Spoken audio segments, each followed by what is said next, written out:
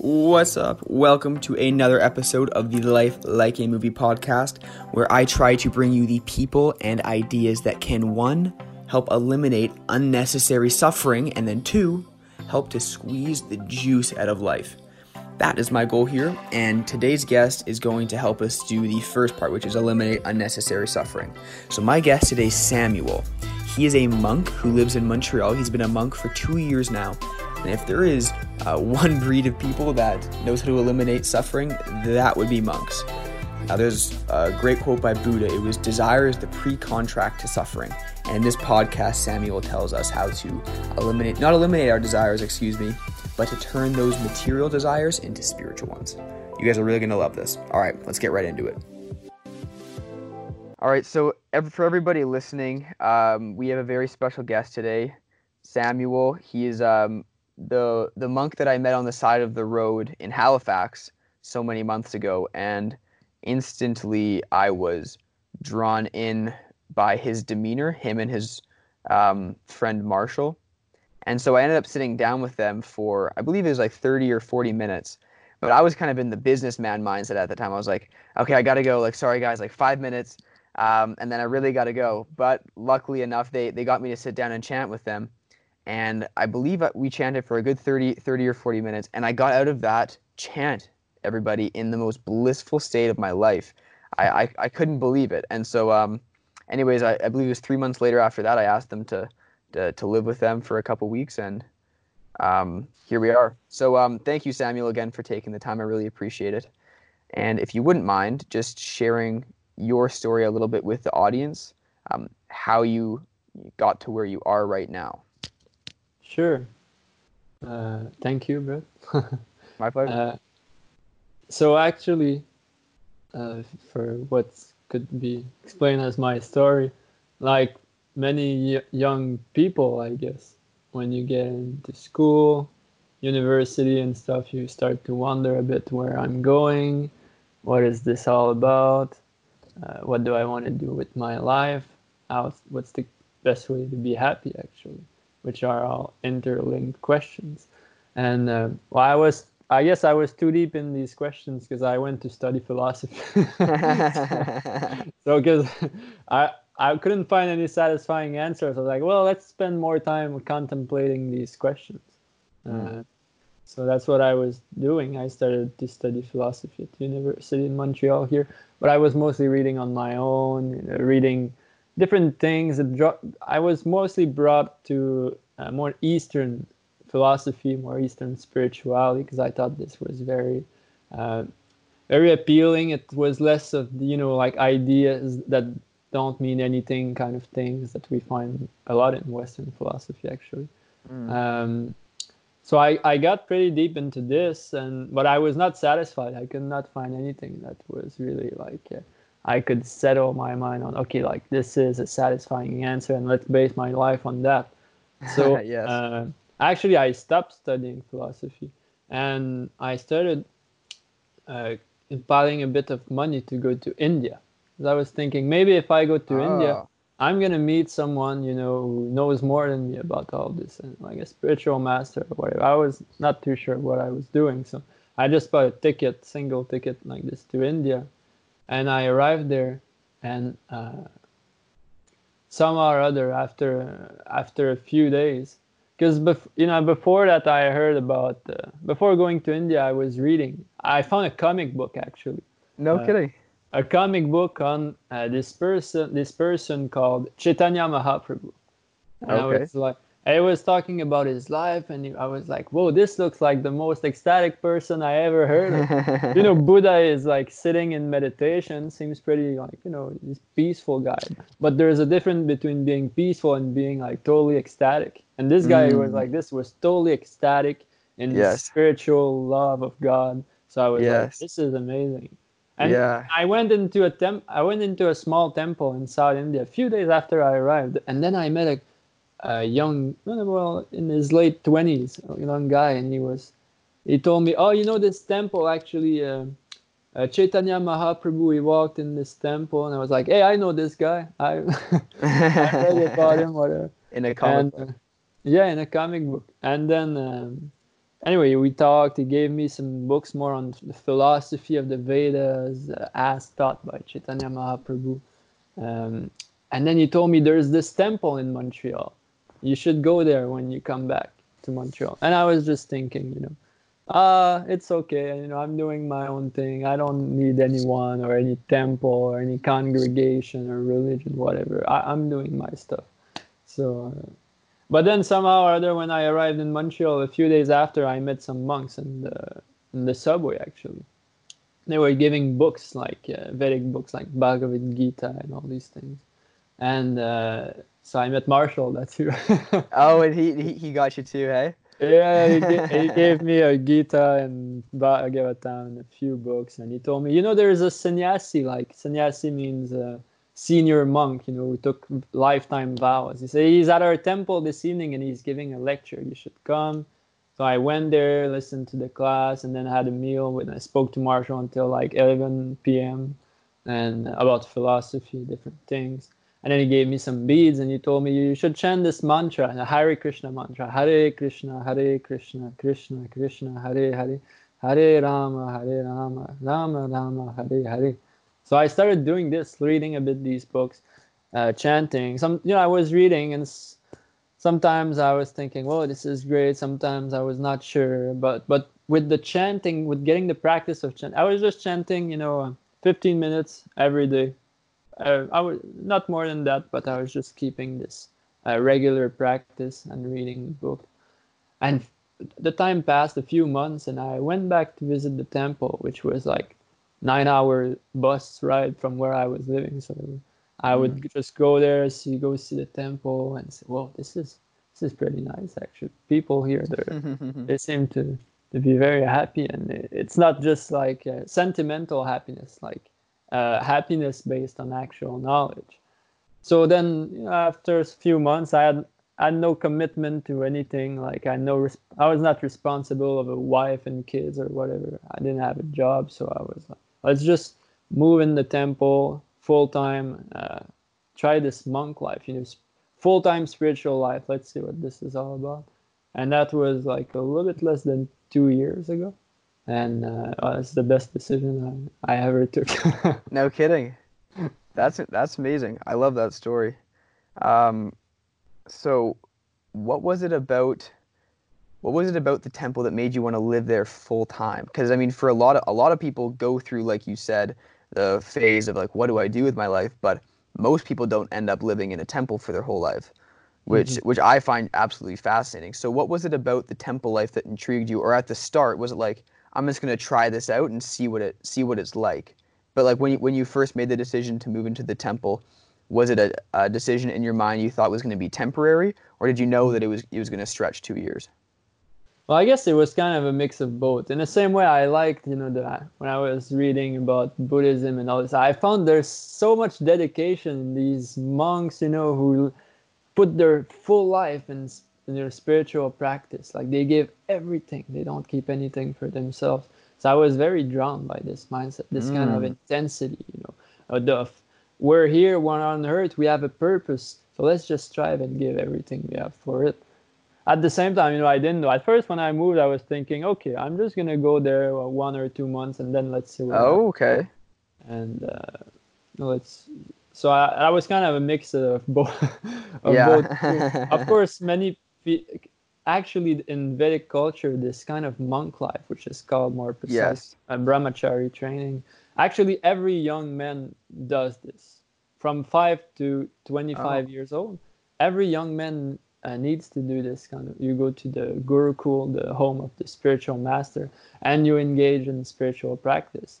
And then at 25, most people actually they go to family life. They get married, they get a job, but because of their training, 20 years of training, then they don't lose track, of what's the actual point in life. Spirit I that see. you don't get entangled in material things. That maybe you're using material things, but ultimately it's for a spiritual purpose. So then the Understood. more you have to learn, but this basically in this training you learn the difference between spirit and matter. So So would you mind explaining the difference between, or just explaining, I suppose, The mind, body, and soul. Sure. Actually, in the Bhagavad Gita, Krishna he talks about there's the soul, there's the intelligence, there's the mind, and there's the senses. So he's put it in four parts. Okay. So of course the senses, I mean, everybody has experience of that. We connect our senses to sense objects, and that's called, there's a certain rasa, there's a certain, it's called taste, a certain mellow. There's there's something we taste by this relationship between the sense and the sense objects.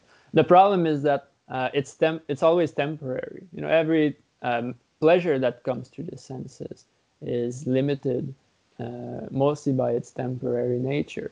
So it gives us, you know, if we feel something and it's nice, but then we have to strive to get it back again because we lose it. It's just like slips between our fingers. So Like this is it's always hankering and lamenting, right? Like we hanker for a sense yeah object, let's say, and then we lament that we lost that sense. yeah. Kind of like that. I'm just trying to make it super, super simple so I can help myself understand it a bit better. So Yeah, that's sorry, go ahead. no, that's it. That's exactly it. So that's material sense pleasure. It's described in Bhagavad Gita. Dukhalayam ashashvatam. Dukhalayam. It says that it always brings misery in the end, and ashashvatam, it's temporary. So of course this is not satisfying. And most people, they identify with the body. You know, they think I'm Yes. this whole material body. This is me. There's some people who understand a bit deeper. You know, they see that there's the body, and as you were saying, there's the mind too. There's this thing that brings us everywhere. Yes. And most people, a lot of people, what they do is they identify with the mind. The mind tells them something. Usually it comes to the senses. So the senses, they want something, and then they say this to the mind, hey, we should do this thing. The mind's like, yeah, sure. And the mind, it's like, gives you the sense that this is coming from you. Oh, this is my desire. This is me, you know. But actually it's just an appeal from the senses that just goes in the mind. And then when it's in the mind, you see there, oh, this is it. But in Bhagavad Gita, Krishna says that, you know, we have so many ideas, they come into our mind. And then we, just like you were saying, we anchor, we grab them and we're like, oh, let's try to make this happen.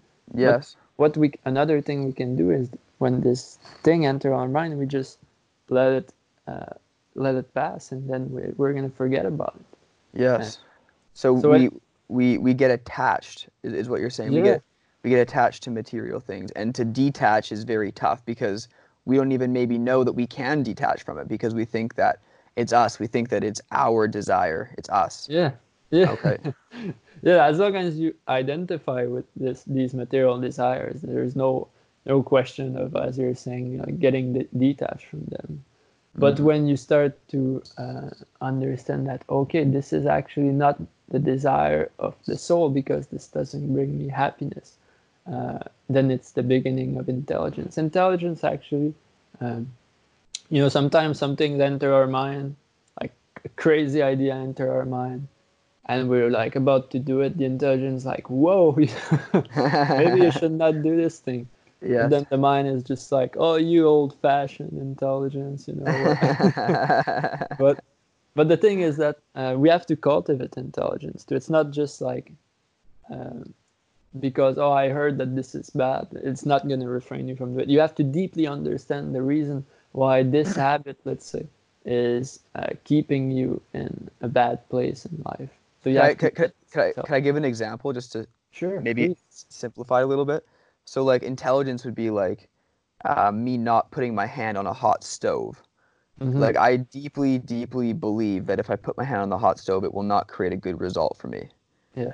Like would you say that's a That good enough? yeah, that would be good intelligence. But then maybe a different example could be how we lack the intelligence is maybe like if I want to eat like a big meaty pizza, you know, and I shouldn't do it, but my intelligence maybe isn't stronger than my desire for it. Is that a good example? Yeah, yeah, just like, you know, people who take all sorts of drugs, heroin and all these very like devastating drugs. Uh, People with intelligence, they know, they see, okay, look, There are some people, they take these drugs and this is what happens to them. So they're able to see this, to understand this, to see the consequences that comes at the end of the action. So we have to know, actually, it's good, the action, but then what does it lead to? And is it something Yes. desirable? So if we understand that something maybe is not so desirable, even if at first it sounds appealing, then we're going to be able to, kind of refrain, and then it's just going to pass. Yes. But if not, we just get attached, like, oh, heroin, I'm going to have a quick high, boom. Yes. Then you don't Yes. think maybe I'm just going to lose everything. Yeah, yeah. Yeah, that rational thought doesn't seem to enter the mind. And I've totally been there too, and I'm very open with my audience that I used to have an eating disorder. And so my addiction was food. This was maybe 4 years ago now. And it's just like ridiculous how there's just like such a lack of intelligence. It's and then looking back on it, it's like, what? Like, that's just like, it's like, just seems crazy now, but somehow we get attached with our bodies, and we think that it's us. We think that the cravings are us. And when we're in that state, or when I was, it's very tough to overcome it, I find, to detach. Yeah. But now I can happily say that anytime I have a food craving or any desire craving, I literally I just think, or I just feel like, okay, my body wants this. It's no longer I want this, it's my body wants this. And just even that distinction alone makes it so much easier to not act on it. Yeah, yeah, Just the awareness of it, yeah. yeah, yeah. There's that at the end of the. Let's see. I'm gonna give you the Ooh. actual verse, because actually in Bhagavad Gita, Arjuna, he says the same thing. He says, well, for those who don't know, Bhagavad Gita is a conversation between Krishna, who is actually God, and Arjuna, which is his devotee, his friend. And Arjuna, he says, what is it? He says, Krishna, what is it that impels one to, bad actions, even unwillingly, as if engaged by a force? That's how we feel when these things happen. Mm. Like we feel like we're not in control. It just like overcomes us, just brings us like just like a force. And at the end, Yes. Krishna says, by knowing oneself to be transcendental to the material senses, mind, and intelligence, one should steady the mind by deliberate spiritual intelligence, Krishna consciousness. And thus, by spiritual strength, you can conquer this enemy. So Mm. it's by knowing oneself, just like you're saying, to be transcendental to senses, mind, and intelligence. So if you know, oh, this is a desire of my body, this is not actually my desire, then you're in a good position to overcome this. Yes. So how does one become aware that they are not their body? Because I mean, I'm sure people may have heard it before and understand it theoretically, but how Mm. can we make sure that they actually believe it, like deep in their soul? Would it be Um, spiritual practice? Is that the best way to go about it? yeah, well, um, that's actually a very good question, because it's a very deep question. Like you're Mm. saying, it's good we can say this, oh, I'm not the body. But then to really realize it to a point that you don't act on this platform is there's different levels. You may act on a spiritual platform, but still tainted with material desires. Or some people are just grossly like lost in material desires. So there's kind of a spectrum. Yeah, okay. And depending on where we are on the spectrum, we're going to have to employ different means. So what's interesting in Bhagavad Gita is in chapter 12, Krishna, he says, he gives different kinds of instruction. He said, just do this. If you're not able to do this, do that. And then he gives many levels. So But at just the like, end, mm. the last thing he says is, just like you're saying, he says, by two things the beginner starts, by spiritual knowledge and by spiritual practice of Aha. meditation. So the two aspects that we focus more based on this is the study of spiritual literature, Yes. especially Bhagavad Gita, because it talks about this. It's really Yes. focused on this to make you realize this and to Yes. make you transcend this uh, material consciousness. Yes. So And keep yeah, going. no, no. Well, and I was saying that the second thing is just this spiritual practice. It's like we're saying, we chant this Hare Krishna mantra, and this is essential to, and because you can have knowledge, but to make it realize knowledge, and you have to put it into practice, and one of the best way to put it into practice is by this chanting of of spiritual vibration. Mm. I love that. So it's knowledge acquisition and then knowledge application. And I think Yeah. the application part is where we really start to feel it in our Mm-hmm. like to the depths of us. Yeah, so I love that. I want to quickly backtrack a little bit to how to end suffering amongst Mm. some of the listeners, because I mean, even since I've left living with the monastery with you, I've dealt with some suffering because of material desires.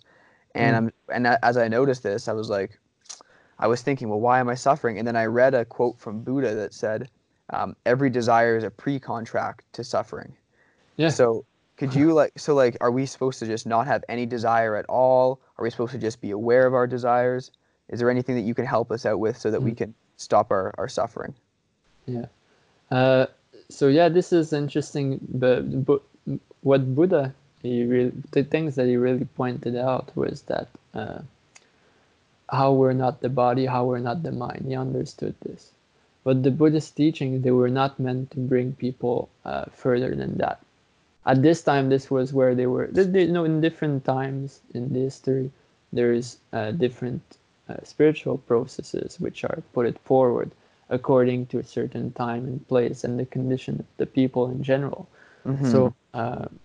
So in that, it's really helpful to understand, yeah, we have these material desires and they don't satisfy us, but Buddha didn't talk about how to pursue spiritual desires. Because one thing that Krishna says in Bhagavad Gita, the beginning of the 3rd chapter, is that the soul is never inactive.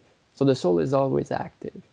So if we don't have material desires, we need to have positive Spiritual. desires. Yeah, spiritual desires. Ah, Uh, okay. and this is just like if you try, there's just like a very normal, very relatable example. If you want to stop smoking cigarette, Yes.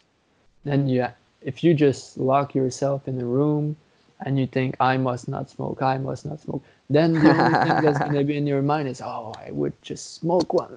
Never Yeah. going to be able to get free from this desire like this. But if I don't know, you start running or whatever, then Yes. you taste something higher, and by tasting something higher, then you're able to leave this material desire. So if you want not Mm. only like a gross desire like uh, smoking cigarette, but if you want to drop all material desires, then Yes. you have to taste uh, spirit. What is it like to pursue spiritual desires? And I that's a understand. whole other thing.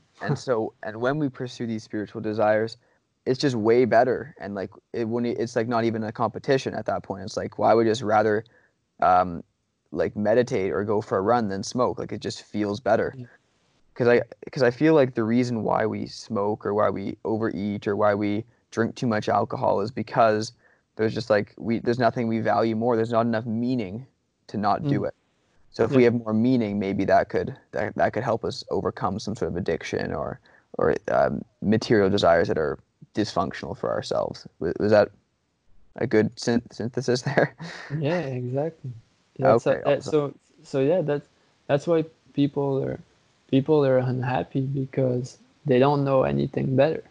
Mm, So they think that you're born and then you do so many things and then you die and yes, yes. nothing's thereafter. So an intelligent person, he wonders, uh, what is it, if my whole experience of life is connecting the senses through the sense object, then when I'm going to die, there is not going to be this connection anymore between sense and sense objects. But what will there be? You know, that's like an Mm, intelligent person. He wonders what is it that there is after the death of this body, and yes. one has to realize the uh, eternality of consciousness. Actually, so consciousness is actually some people say we are consciousness, but consciousness is a symptom of who we are. We say we are conscious of something. It's not that we're just conscious, right? My, Oh, okay. I knew my cousin, he was reading a book, and he was telling me, oh, now that I read this book, I'm more conscious. And I asked him, conscious of what? And he was like, Well, I don't know. But, we can be very, very much conscious of like totally like material things are nonsense. But the thing is, where do we direct our consciousness? Because consciousness is like a scope. We can Right. look Okay. just right in front of us, or we can look at the stars. We can, so we. It's just where do we direct our consciousness? Oh, that I feel like this is a very powerful conversation because a lot of us, I feel, direct our. I'll just even use the word attention, not even consciousness. I think a lot of us direct our attention on things that are very meaningless in the grand scheme of things. Mm. We direct our attention on things that are will be meaningless at the end of our lives. And I want to also mention that, as you said, the body deteriorating is a fantastic example of how all material things are temporary. Like Mm-hmm. we are the perfect, like our bodies are the perfect example of how all material things are temporary. There's not one person that's not dying right now. You know what I mean? To be kind of depressing. You know what I Yeah. mean?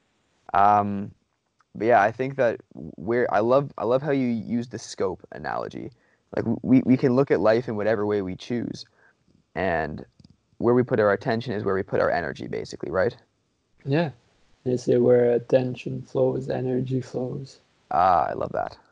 And but that's like where the beginning of intelligence starts. There's uh, more than 5,000 years ago, there was a sacrifice in the forest of Naimisharanya, and there was a lot of sage.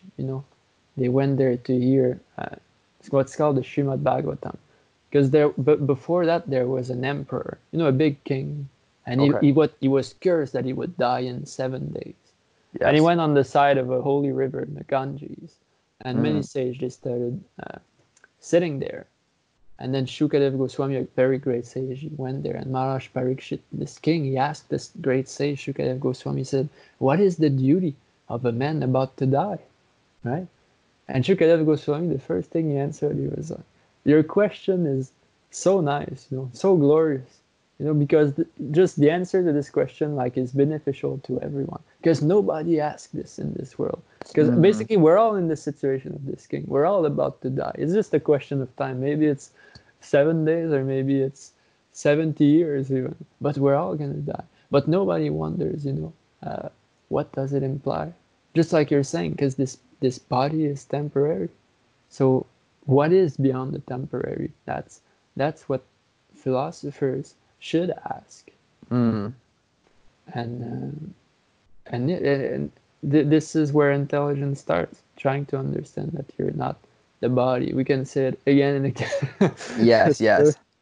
But until you actually understand it, well, I'll say for myself, I was only living with you guys for 16 days, so that's not a very long time, I would say.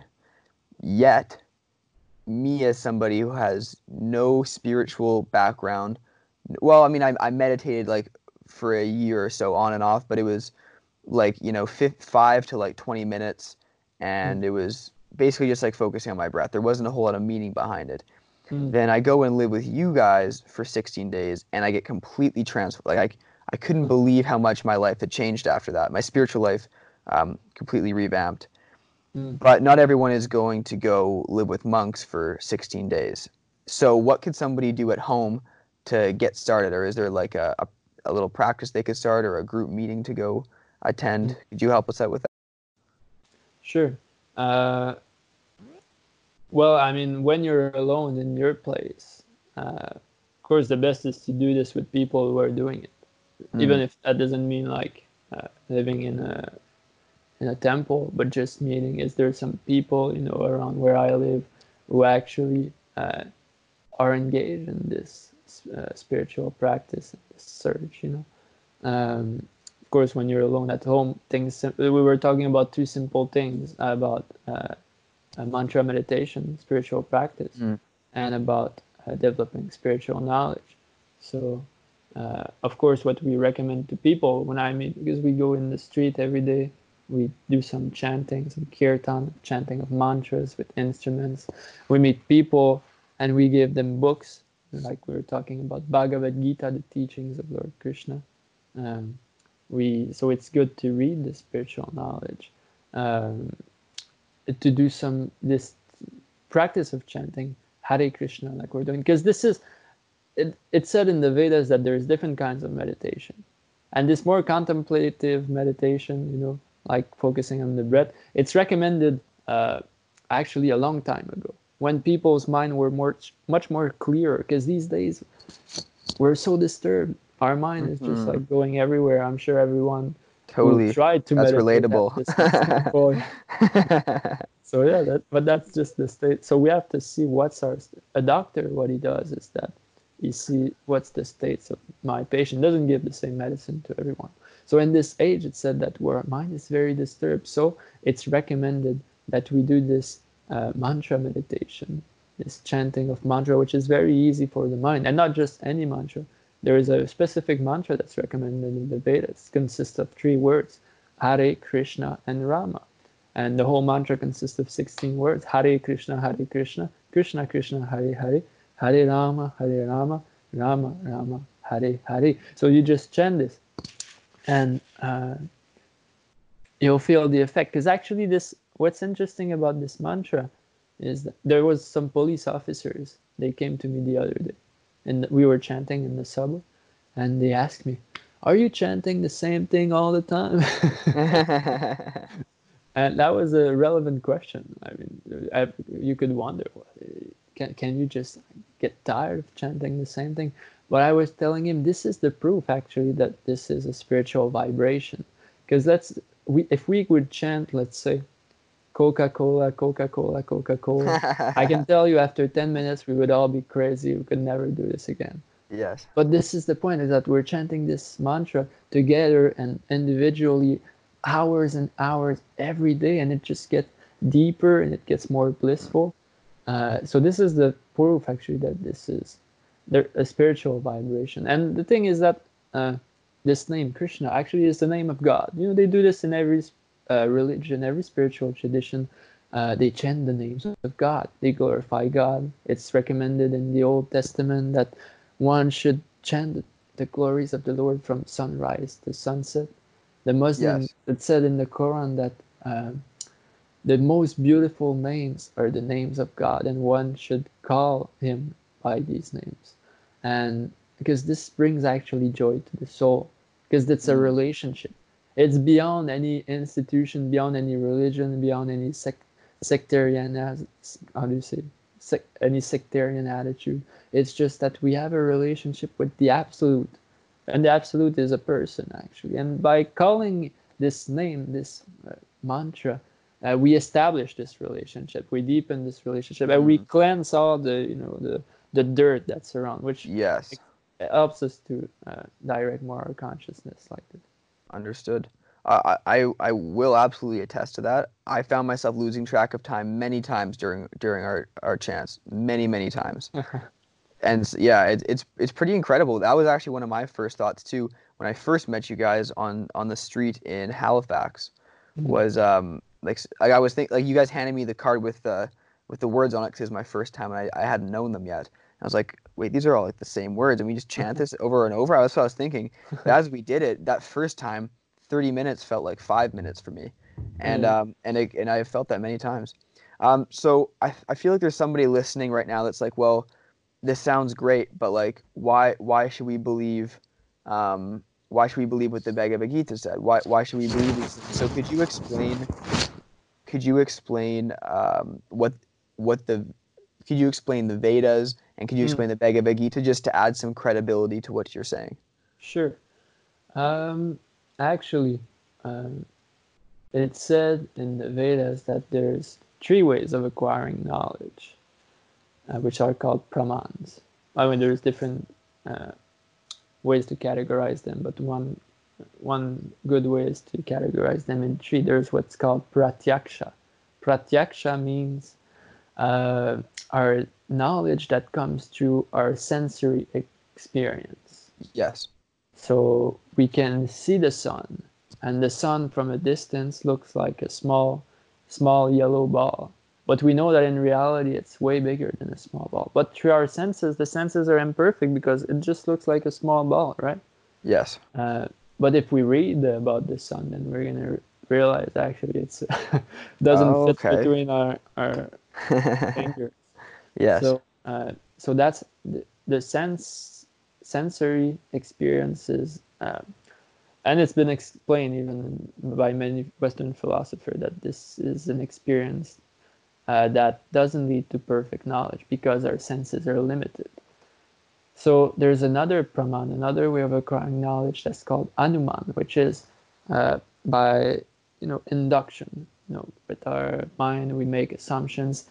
If it's like this, then it's like that. We try to make models. We speculate in our mind, but it has been shown to be imperfect because so many scientists, hundreds of years after hundreds of years, they come up with all these models based on logic from their minds. And 50 years later, there's another scientist that destroys the whole thing that the other said and That's right. established what was in his mind. Yes. So, and people are starting to just wonder. And in philosophy, it's kind of a great debate. It's that um, what's science anymore? Because everybody is like having a different people. They claim the authority of science, but it's all based on two things. It's based on imperfect sensory experience, and it's based on mental speculation, which is pretty limited by nature. So then we Yes. can wonder: is there any way of knowing the truth? And there's another way of acquiring knowledge that's called Shabda Brahman. Shabda Shabda Brahman. Brahmanana. Okay. Shabda Brahman means spiritual vibration. Yes. So this mantra we were chanting is a form of Shabda Brahman. Another form of Shabda Brahman is these texts like Bhagavad Gita, the text of the Vedas. And Yes. but why? This nice. I'm saying this like this. Oh, this is spiritual vibration, so it's higher. How can we understand this? Is that this knowledge actually uh, is given by people, by sages who are very much more uh, realized. Because we were talking, Okay. there's theoretical knowledge, but then there's realized knowledge. Okay. So that realized knowledge would be like feeling it like into the depth of you. Like you Yeah. it's yeah, okay. All right. Gotcha. So yeah, these sages, they're able to do, by practicing this, they're able to gain higher level of realizations, and Yes. they're able to access really the depth of this knowledge, and it's revealed within the heart, not only within the mind. Okay. And for that, I mean, one has to, because I can say, even I can say these things, and someone might say, still, I don't believe you, and that's all Yes. right. Yes. But the thing is that so that's why we encourage people to try it even for themselves. The thing is that we were saying to these 2 points, we were saying, just try this chanting of Hare Krishna. Just read Yes. the Bhagavad Gita as it is, the words of Krishna. Okay. And study these, chant regularly. Just do this for, there was a sannyasi, a senior monk, Okay. disciple of Srila Prabhupada. Prabhupada is our founder, actually, who created this movement, who brought up the teachings from India. He wrote Oh, this yes. Bhagavad Gita as it is, with very clear commentaries that help us to understand the purport of the Gita. And there was Yes. one of his disciples, when he was preaching, he would say to people, oh, he would say, do this chanting, chant 16 rounds of 108 beads of Hare Krishna Maha Mantra every day. Give up uh, meat eating, intoxication, illicit sex, gambling. He says, do this for 6 months. And if you don't tell me that your life improved, I'm going to sign you a check of $10,000. he No would way. he would he would say these things like in auditoriums full of people, and nobody ever went to him and said, I did this for 6 months, now it didn't work, give me $10,000. Yes. Of course, because most people don't have the determination at first to do it. And then Right. those who actually do it, and they're forced to realize the benefit. There was someone I was talking to, and he was asking me in the street, how do I know, that this book is the truth? And I Yes. was giving Yes. all sorts of answers. But at the end, I was just like, well, you have to. take it and read it and give it a chance. Otherwise, you know, How do you know? Yes, how do you know? totally. How can you believe me? I could be fooling you. I could be trying to take advantage of you. You have to see it for yourself. You Yeah. don't have to lick around the pot of, honey. You just open it, you take a spoon. I like that example. Because people, religion now is associated with blind faith, because we had bad experience with several religious traditions who, Right. because of lack of knowledge or perversion of this original knowledge, they didn't have satisfying answer, and they were relying on, you have to have faith, you have to have faith. But it's okay, faith, I mean, but we have to have faith based on knowledge, based on direct experience of the truth. So this is one that I wanted Yeah. I to think just jump into it. I'm so glad you said that. Honestly, I think this is one of the big challenges for a lot of us is actually trying it.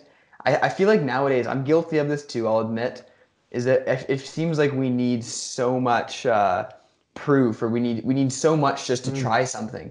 yeah. But when we really think about it, it's like your life could get so much better if you try these things for 6 months. Yeah. Yet it just seems like it's like the end of the world to try Even it. for a week, like. Even for a week, it seems, yes.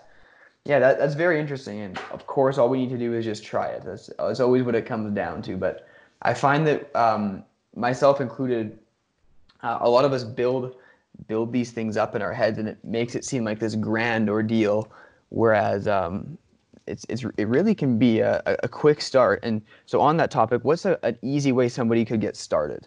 Because I think that again, like talking about it is wonderful, but to actually apply it is where the real magic can happen. So what's the easy way somebody could start?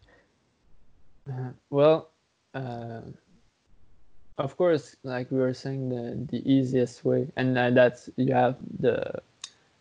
were able to test that when you came to the temple, is that when we are, there's some people, they say we are the average of the 5 people we spend the most time with. Mm. Uh, I think it's Ben, what's his name, Carnegie Dale. Anyway, Dale Carnegie?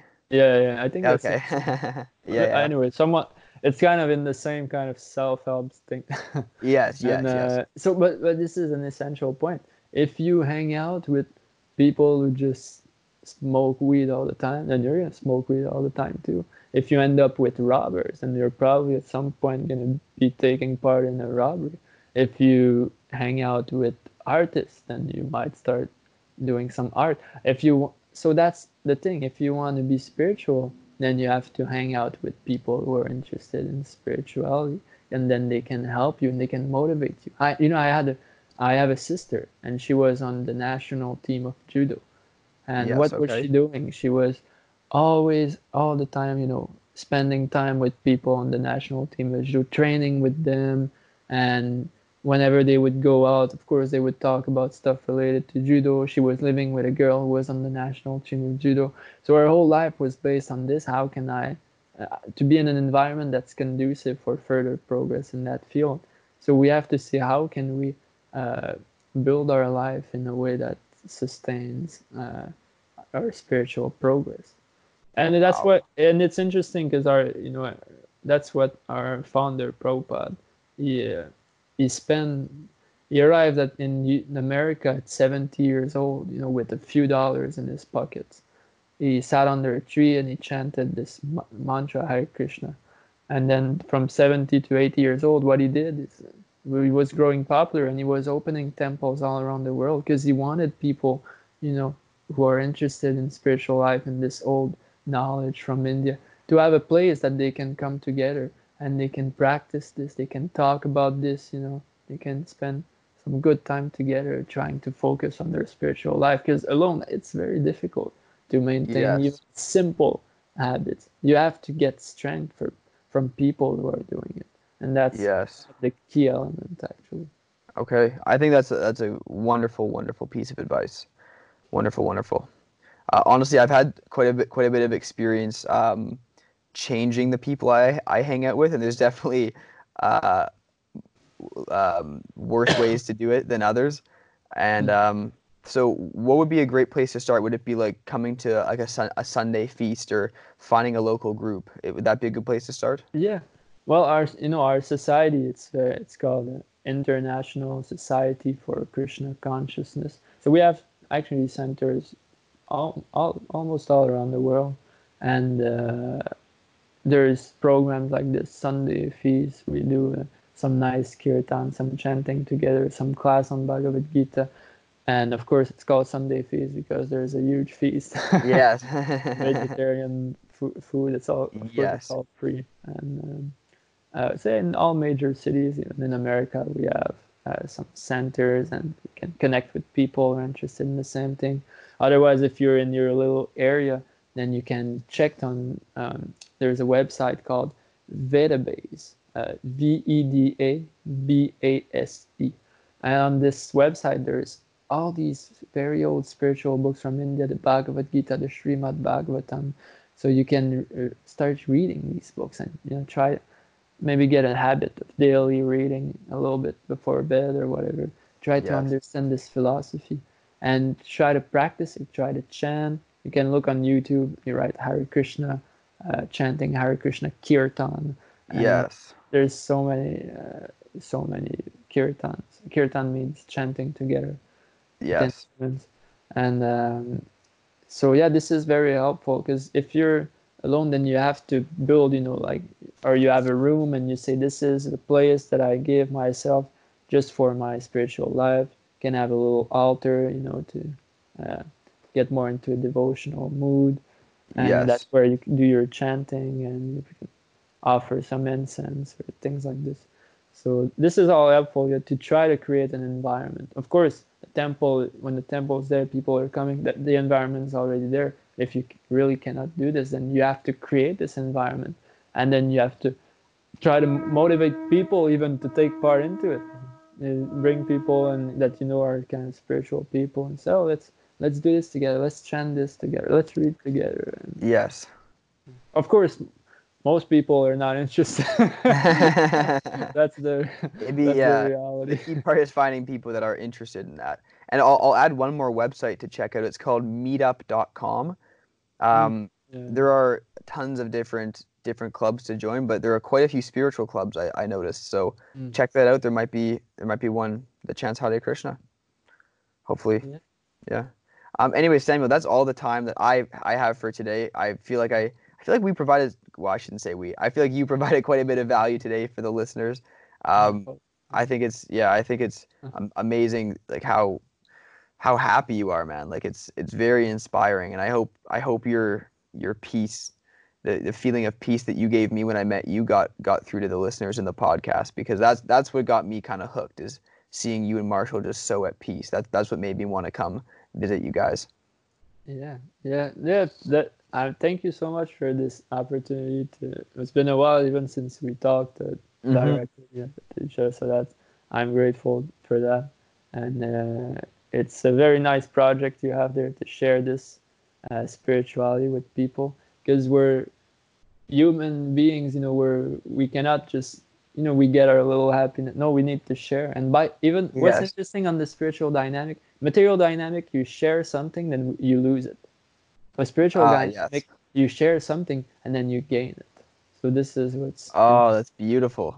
So just by talking about it, just by explaining it to people, then you get realizations even yourself. Or sometimes you say things and it just goes through your mouth and you're like, whoa, man, I thought about it like that. Yes. So thank you for this opportunity to share this nice knowledge, because it helps me to gain realization about it too. That's beautiful. Well, it was my honor, Samuel, so thank you.